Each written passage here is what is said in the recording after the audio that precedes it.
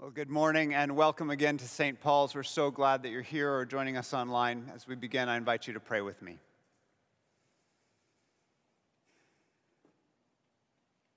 Heavenly Father, I pray that you drown this place in your Spirit now, that the words that are spoken and the words that are heard may carry your living word, your Son, Jesus Christ our Lord. We ask it in his name.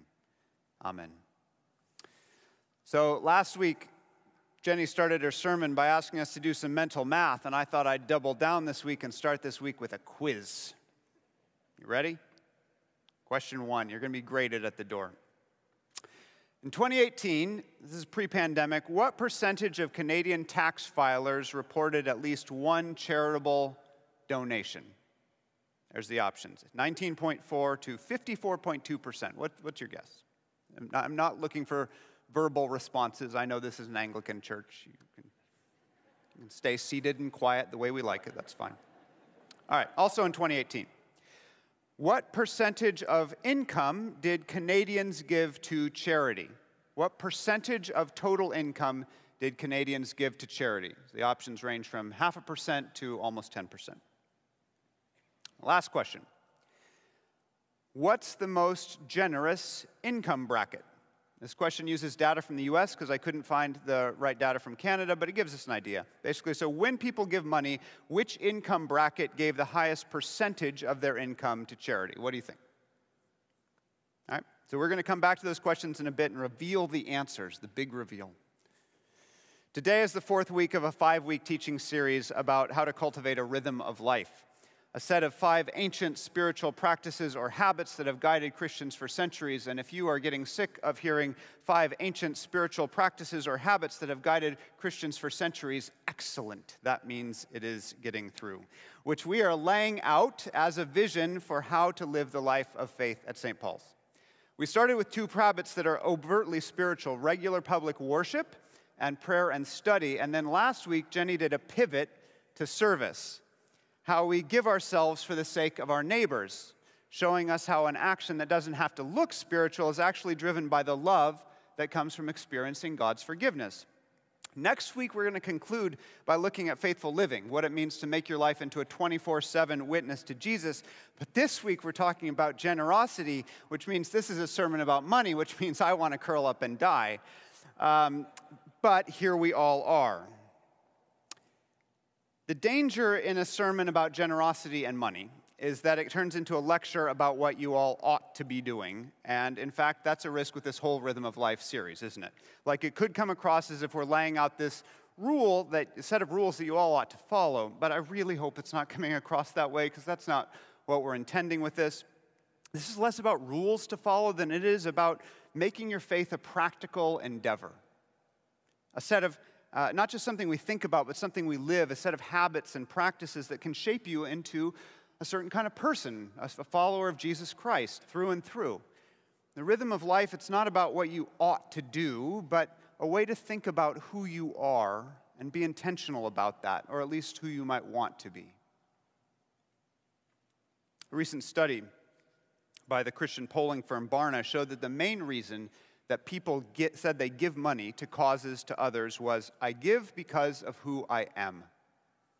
Far more important than who was asking or how they were asked or what the cause was who givers understood themselves to be. So generosity is really less about what we ought to do than about who we are, and especially who we understand ourselves to be in relationship to Jesus. So that's what we're going to look at today, why generosity is an essential spiritual discipline and how and why it is that the practice of that discipline will transform you spiritually. So if generosity, giving is about who we are, let's check out those questions again and look at who we are, just a baseline. According to Statistics Canada, what percentage of Canadian taxpayers gave to charity in 2018? 19.4%. That figure has been in steady decline over the last 10 years. In 2008, it was 24.1%. Obviously, tax figures present a limited picture. There's plenty of generosity that doesn't get a tax receipt, right? Of course, but it gives us an idea. Second question, what percentage of income did Canadians give away in 2018? 0.54%, 0.5%. So if you don't like mental math, that means for every $100 of Canadian income, 54 cents was given to charity. Interestingly, the second option there, 1.97%, is the rate of giving in the United States. Roughly 4 times as much as Canada, though Canada has a higher percentage of people who give. Canadians gave nearly $10 billion to charity in 2018. If we gave as the same rate as Americans, it would mean an increase of $26 billion to the Canadian charitable sector. Now, obviously, there's different tax situations, different social structures. I'm not making judgments here, I'm just noticing. Third, and the most important question for our purposes today, what's the most generous income bracket? What income bracket gives away the highest percentage of its money? It's those who make the least. This is in the US, but it still gives us an idea. You can see here it's the least well-off who give the most by a significant margin. Another report I looked at broke it down further and showed that people who earn less than $15,000 US on average give away 13% of their income. 13%. Unparalleled. So as we pivot here to the scripture lesson, the question I want us to have in mind is why the people who can afford it the least tend to give the most. According to that Barna study, the reason people give is because of who they are. That's their words. So why does having less seem to make you give more on average? Okay, we're dealing with statistics here. It's kind of weird, isn't it, actually, when you think about the scripture lesson that Henry just read for us, to see this empirical data about income and generosity in the 21st century, and then to hear an illustration of an identical phenomenon fully 2,000 years ago in the Bible. It's almost like the Bible's onto something about human nature. Like the picture of giving that we see in 21st century tax data, it's the same thing that Jesus observes when he watches the wealthy give large sums, and the poor widow giving her 2 pennies. Our reading this morning takes place when Jesus has come to Jerusalem, the heart of political and religious life for the Jewish people. And he's come to the temple, which is the heart of the heart. And he's going to die on the cross in a matter of days. Our reading tells a relatively straightforward story in 2 parts. First, Jesus warns his disciples about the scribes. Now, scribes are sort of a cross between theology professors, lawyers, and notaries. They were experts in the Jewish religious law, so they could draft contracts and adjudicate conflicts. And according to Jesus, they were prone to a showy faith, enjoying the social privileges of the religious establishment, all the while they devoured widows' houses. And it's not totally clear from this how they were exploiting widows, but what Jesus wants us to know is that their ostentatious faith didn't line up with a heart for justice. That's a penetrating critique for a church like ours, occupying such premier real estate with such a public face, and especially so for the clergy. Long prayers, robes, good seats, like you should see me at the 11. It's like, ooh, yikes. I don't think we devour widows' houses here at St. Paul's, but this is a potent reminder to people at such a visible church that God wants a real faith, not a show of faith. In the second part of the story, Jesus sits down at the treasury to watch people give money to the temple, and he sees rich people giving large amounts and a poor widow giving 2 pennies. And after a little while, he remarks that the widow has given more than the rich people giving their lavish gifts, because they gave out of abundance and she gave out of her poverty. In fact, she gave all she had to live on. Last week, we heard about an unnamed woman who anointed Jesus with an ointment that was worth a year's salary. And today, we're hearing about an unnamed woman who gave away 2 coins that were worth about 15 minutes of labor at minimum wage. I think this is a wonderful part of Scripture for teaching us about generosity, this passage. And here's why. This passage doesn't actually tell you what to do with your money. It doesn't. There's some idea of what not to do, that showy faith of the scribes, but Jesus watching the treasury is actually deeply ambiguous. He doesn't say that the widow did a good thing or that the rich people did bad things. It's easy to read it that way, but that's not what he says. All he says is she gave more because she gave out of her poverty. She gave her whole livelihood. We don't know if he says it approvingly. Maybe not. He's just finished criticizing religious establishment that takes widows' houses. Is the implication that that's what's happening here? That she's been bamboozled by the ancient televangelists to give away money that she can't afford, hoping for some blessing from God? We don't know. All we can say is she gave more. Which is to say, the moral of the story is that according to Jesus, so if you don't like it, take it up with him. According to Jesus, generosity is relative to our means. In other words, generosity is not a function of the size of your gift, but how much the gift costs you. So to answer our initial question, why does being poor seem to make you generous? Well, according to Jesus, the poorer you are, the closer you are to generosity, because the less you have. The less you have, the more it hurts to give away. Conversely, if Jeff Bezos, is that how you pronounce his name? I can't ever remember. Second richest man in the world, I can't remember how to pronounce his name. Jeff Bezos, if he gave away 99% of if you were able to realize all his assets and gave away 99% of his wealth, he would still have enough money to sustain a person for 10,000 years. It's very hard for him to be generous because no matter how much he gives, he will still be impossibly rich. But none of this answers why, empirically speaking, the poor tend to give more generously. The widow had 2 pennies. Even one would have represented 50% of her net worth, barring her clothing. Why didn't she hold one back?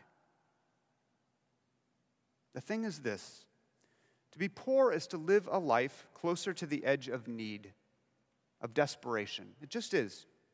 Which is to say, to be poor is to live a life that's dependent on the generosity of others, of people being good to you. Let me put my own cards on the table. I am thoroughly middle class, and I always have been. I've received extraordinary generosity from people throughout my life, but I have never been poor. And that means that generosity of others has been, for me, the difference between okay and great. What it hasn't been is the difference for me between eating or going hungry, from sleeping in a bed or sleeping on the street, of heating my house or clothing my kids. And I think that fact makes me less generous, because I don't know, like in my bones, the difference generosity can make. Because it's a simple truth that we tend to give others whatever it is that we've first received. You get love, you give love. You get abuse, you often give abuse. You get respect, you give respect. You get generosity, you give generosity. And the more you get, the more you give. This widow lived on the razor's edge of utter destitution. She had no bank account to give her the illusion that she was getting through life on her own strength. Everything for her depended on the generosity of God, and that's why she gave everything.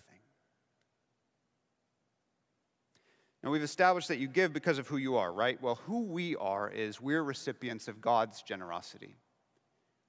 In this room, there are people at all different levels of wealth. There are people here who are fabulously wealthy and people who have next to nothing and everyone in between.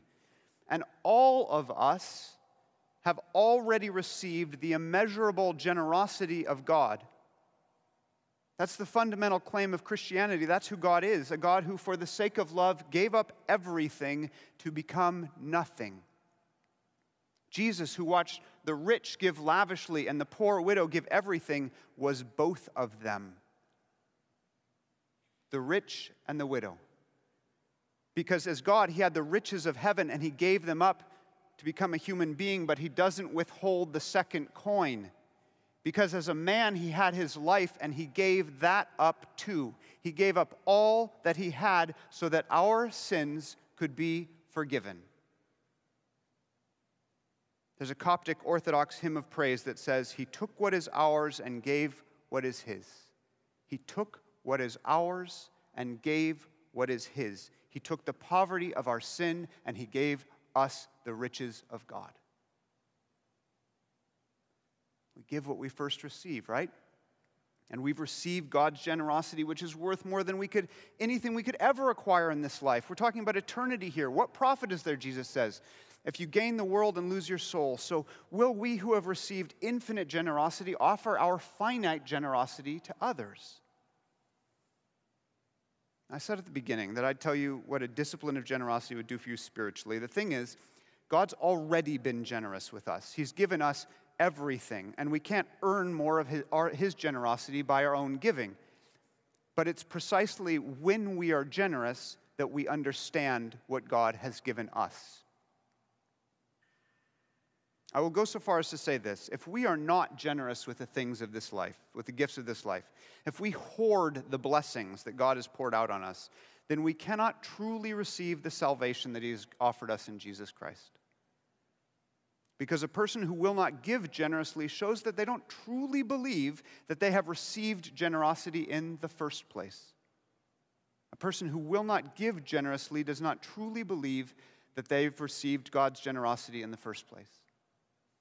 Conversely, the more generous we are, the more we will reap the spiritual reward of the riches of God's grace that have been poured out on us, and the treasures of heaven make Elon Musk's 200 billion look like 2 copper pennies. So how do you practice generosity? You give stuff away. It's not rocket science. To whom? Well, the church in part. It feels weird to say it. I hate this, but I believe it, and our family does it, so I'm going to say it. I've heard Jenny praise the previous rector here, Barry Parker, because he oversaw the renovation that gave us this incredible vessel for gospel witness in Toronto. And then he led the charge to pay off the debt so that the congregation didn't just pass the bill to those who came next, us. What an incredible gift. And a lot of you gave to make that happen. Thank you. Thank you. We don't carry any debt here, except the debt of love. The debt to use a facility we've inherited to share the good news of Jesus with others, to serve Jesus and others. That's what we owe. So members of the church, give to the church because they have skin in the game. The pandemic hit our rental income hard. We've got a living ministry here. There are 150% as many people here this Sunday as there were a year ago.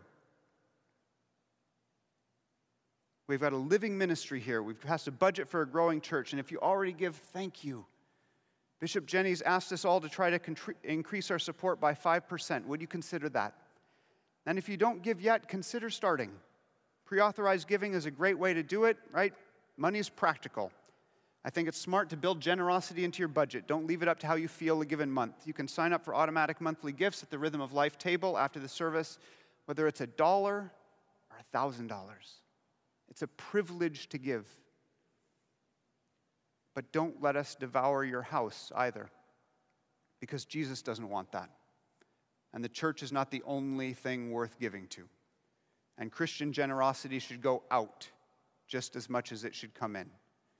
So our family, we budget a percentage of income that goes monthly to the church and a percentage that goes to other things that we think are important. That's how we do it. You should find your own way. Remember, you don't have to be rich to give. That's not the point. Everyone has something to give. Everyone has the dignity of a giver. As to how much, there's no one answer, and there's no one standard. Like, take tithing, a biblically attested practice of giving 10%. For lots of people, 10% of their income is a pretty good goal. Inflation's sort of showing us month to month what 10% feels like. It's rough. But if tithing means that you can't feed your kids or buy your medicine, hear me really clearly, do not tithe. And if you're doing well in the world, tithing probably represents the floor of your giving rather than your ceiling. But Tyler, should I tithe pre or post-tax? I don't know. You can figure it out. I'm a theologian. I'm not a financial advisor. I play one on TV. I don't really play one on TV. I just wanted to say that. I don't know what percentage of your income you should give. I just know that we've received everything from God, and that a people who have received everything from God will give generously, because a generous soul is a soul that sings. Amen.